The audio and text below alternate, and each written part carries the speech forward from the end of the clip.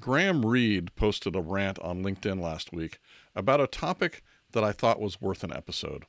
He said, "I am so tired of this elitism proliferating through some ranks of product management right now. If you are not X, then you're falling behind. If you don't do X, then are you even a product manager? Here's a list of 20 responsibilities of top PMs. If you are not doing them all perfectly, then you are not a top PM. Consider a different career." And I'm still speaking in Graham's voice. "And my current favorite, I saw in a job spec again today, must have worked at a FANG company." FANG meaning Facebook, Apple, Amazon, Netflix, or Google, of course. An old acronym, no longer accurate. Anyway, why? What does this prove? Now, this is back to me. It's almost a fundamental rule of product management that there are actually no rules. Most product managers are unicorns, which is what preps us for the wide range of stuff we have to deal with. Now, did you work in retail? You might make a great product manager, as someone who commented on that post said. Are you a product owner who used to be a business analyst?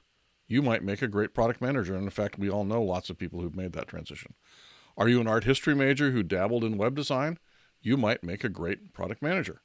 There are so many examples. A person who liked my comment on Graham's post got her degree in children's literature, then was a chef, and now is a product manager. Hi, this is Nils Davis, and you're listening to episode 153 of the Secrets of Product Management podcast. This podcast is for product managers, product marketers, leaders, anyone who wants to make a difference in the world by creating great products and bringing them to market. This episode is sponsored by my free semi-weekly product manager meetup, which happens every other Friday morning at 8 a.m. Pacific time. If you'd like to join, go to the sign-up page at secretsofpm.com/meetup and get on the notification list, and I'll send you an email whenever we have one scheduled. I'd love to have you join. And in fact, you're going to hear a little bit from some of the conversations that we had in the most recent Secrets of PM meetup. Now, as I discussed in episode 136 of this podcast, Increasing Your Luck Surface Area, if you hang around with people who are positive and supportive and always looking out for one another and open to new experiences, then you are more likely to perceive the world as full of opportunities and to be able to take advantage of them. That is, to increase your luck surface area. And this meetup is a great opportunity for you to start surrounding yourself with these kinds of folks. Again, that's secretsofpm.com/meetup. Hope you can join us. Now, not a week before Graham's post, Greg Prickroll, who was a former guest on this podcast and a good friend of mine, had posted something similar. He said, "There is an avalanche of information, most of it poorly considered and designed to get eyeballs/clicks rather than enlighten. I read this today. There is no such thing as going from business analyst to product owner to product manager.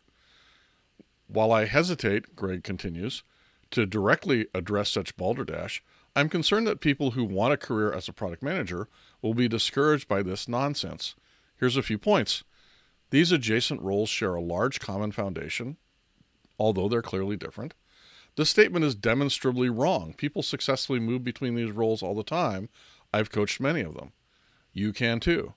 And the order of progression makes perfect sense, especially for people who haven't started their career in tech."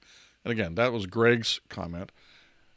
Now, the fact that product management has become the role du jour, as it should always be anyway, it means that there will be lots of bad takes. And Greg just pointed out that there are a lot of bad takes going on. But if you would make a great product manager, you'd better have an excellent bullshit detector. Maybe we should think of all this product management disinformation as a weeding out mechanism, especially a statement like, "You cannot go business analyst to product owner to product manager," which is so obviously dumb on its face, not to mention that most of us know people who have had that exact path. If you don't immediately discount the claim, maybe that's the test that you're not cut out for product manager. I don't know, maybe that's a little bit harsh, but I think as product managers, that should be one of our goals, is to be able to look at something like that and say, "Oh, that's garbage." Just like we have to say sometimes to our customers, "That thing you asked us for, that feature, that's a dumb idea." Obviously, we need to be nicer when we say it than saying it's a dumb idea, but we can't just say, "Oh, because our customer said it, it's a good idea." It's often not, and that's actually part of our job. So, as you know, and I mentioned it already, I host this bi-weekly product management meetup, and in our last meeting, I asked people about this topic, about the gatekeeping. If you don't have this skill or experience, you can't be a product manager, stuff like that. The folks who come to my meetup run the gamut from non-technical to technical, and I wanted to get their insights. So here's a few comments that I got. So one person said, so I've worked with a lot of much more technical product managers, and personally, I think a lot of their technical skills hurt the art of product management. They dug too deep into the engineering, and a lot of their engineering teams were very disempowered and came to them for almost every decision. So that's a case where being too technical is really a handicap. Now, my observation of that was that definitely not having the technical background can be a handicap for those who don't have it. But it often means we got into product management because of other reasons, which tend to be really valuable. Those are things like our communication skills, our empathy, our ability to persuade, all the soft skills, things like that. Another participant in the meetup said, responding to an earlier point, if you are technical, joining a company with a complex product, you have a leg up, potentially. It's an option for being effective quickly if you can do it. But what about people who don't have that technical expertise? What do they do in that situation when they're new to a team like that?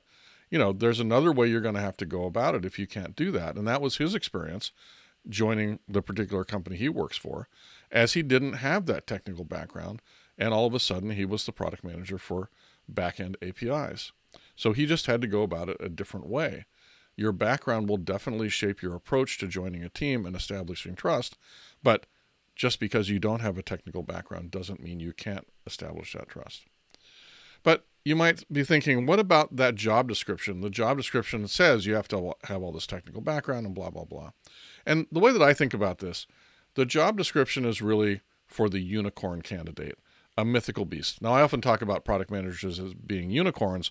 That's in the sense that we're quite different from most other folks in the company. But in this sense of the unicorn I'm meaning, it's a mythical beast. It doesn't really exist in reality. The likelihood is that some of the requirements are less required than others. In fact, probably most of them are not really required. But especially the sort of pro forma ones or the made-up ones, like 5 years of experience with ChatGPT. Ridiculous on the face of it because ChatGPT has only been out about a year. And hopefully you have differentiators that still make you a better choice than some person who happens to have all those criteria, who happens to meet all those criteria.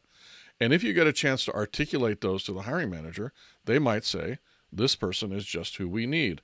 And so that's why the way that I tend to think about these job listings. Of course, that's not going to happen every time. A lot of times you are going to get disqualified because of something that is on the job listing. And you can't do much about that. But you also can't do anything about it from the standpoint of your own skills. If you don't have 5 years of experience as a programmer, you just don't have it. Your goal then is to use your persuasion skills and your communication skills and your empathy skills to convince the hiring manager that you're still a really good choice for the need that he or she has. So, what are the qualifications of a good product manager? And I've talked about this before. I've got a couple podcasts where I talk about the characteristics of good product managers.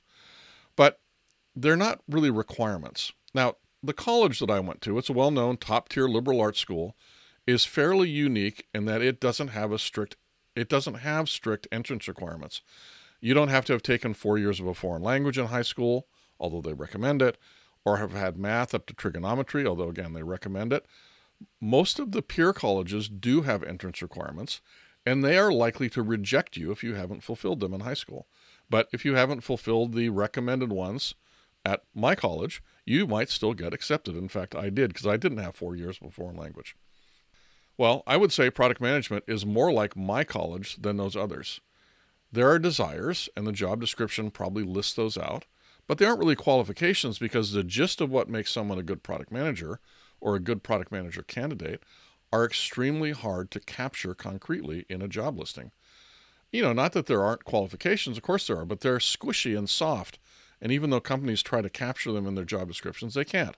Like influence, being an influential person, being able to persuade people. That's highly valuable for product managers. But there's no required experience that a hiring manager can put on the job description that will guarantee a candidate who has that quality. Even as concrete a skill as communication is ephemeral at the level you must have it to be an effective product manager, where it's not really just communication, but persuasion and all that kind of stuff. Now, you sometimes can see a hint of it in how well a candidate can communicate, by looking at a writing sample, obviously by talking to them as well, or by looking at their cover letter, or even better, their LinkedIn posts or other online writing. But even then, you can't know for sure until they kind of are actually in the driver's seat.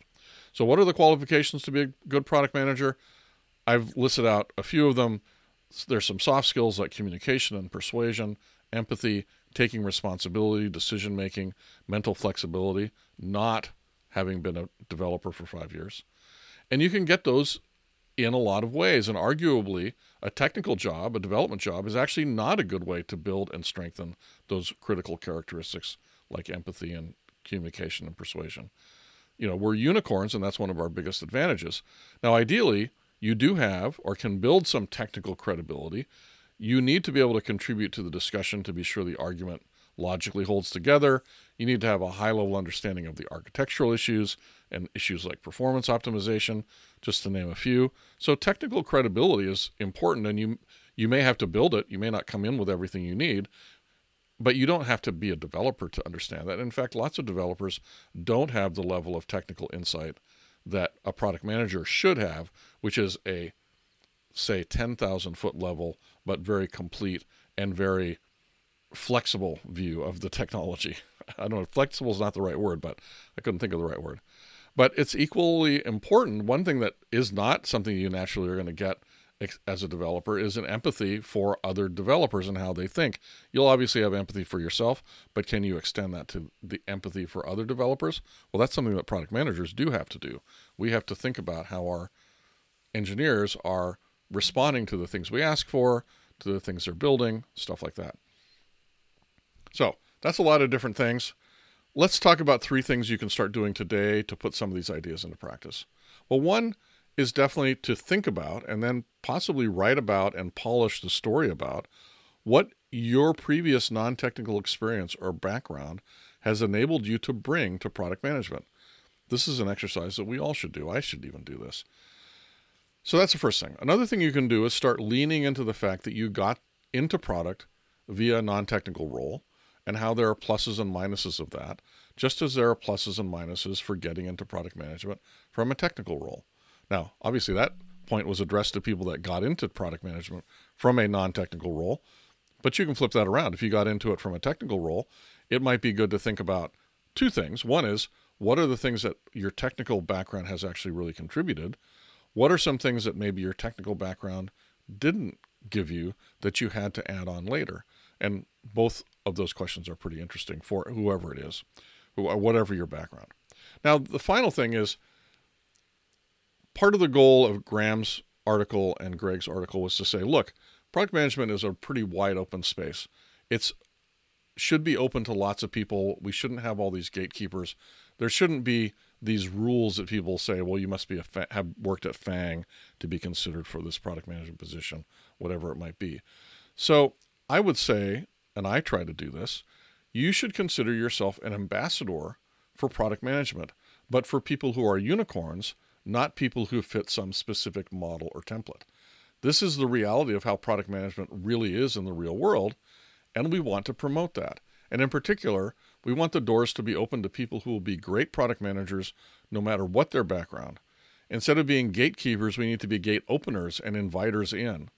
Not with simple promises, but with the openness that if someone is a unicorn of the right sort, then they should consider moving into product management if they feel something is missing from their career. So in that episode, just a quick overview of the whole gatekeeping issue and why it seems so wrong to a lot of us. Graham Reed, my friend Greg Prickwell, and of course me, and how we should think about product management instead. This doesn't help people who are non-technical get jobs.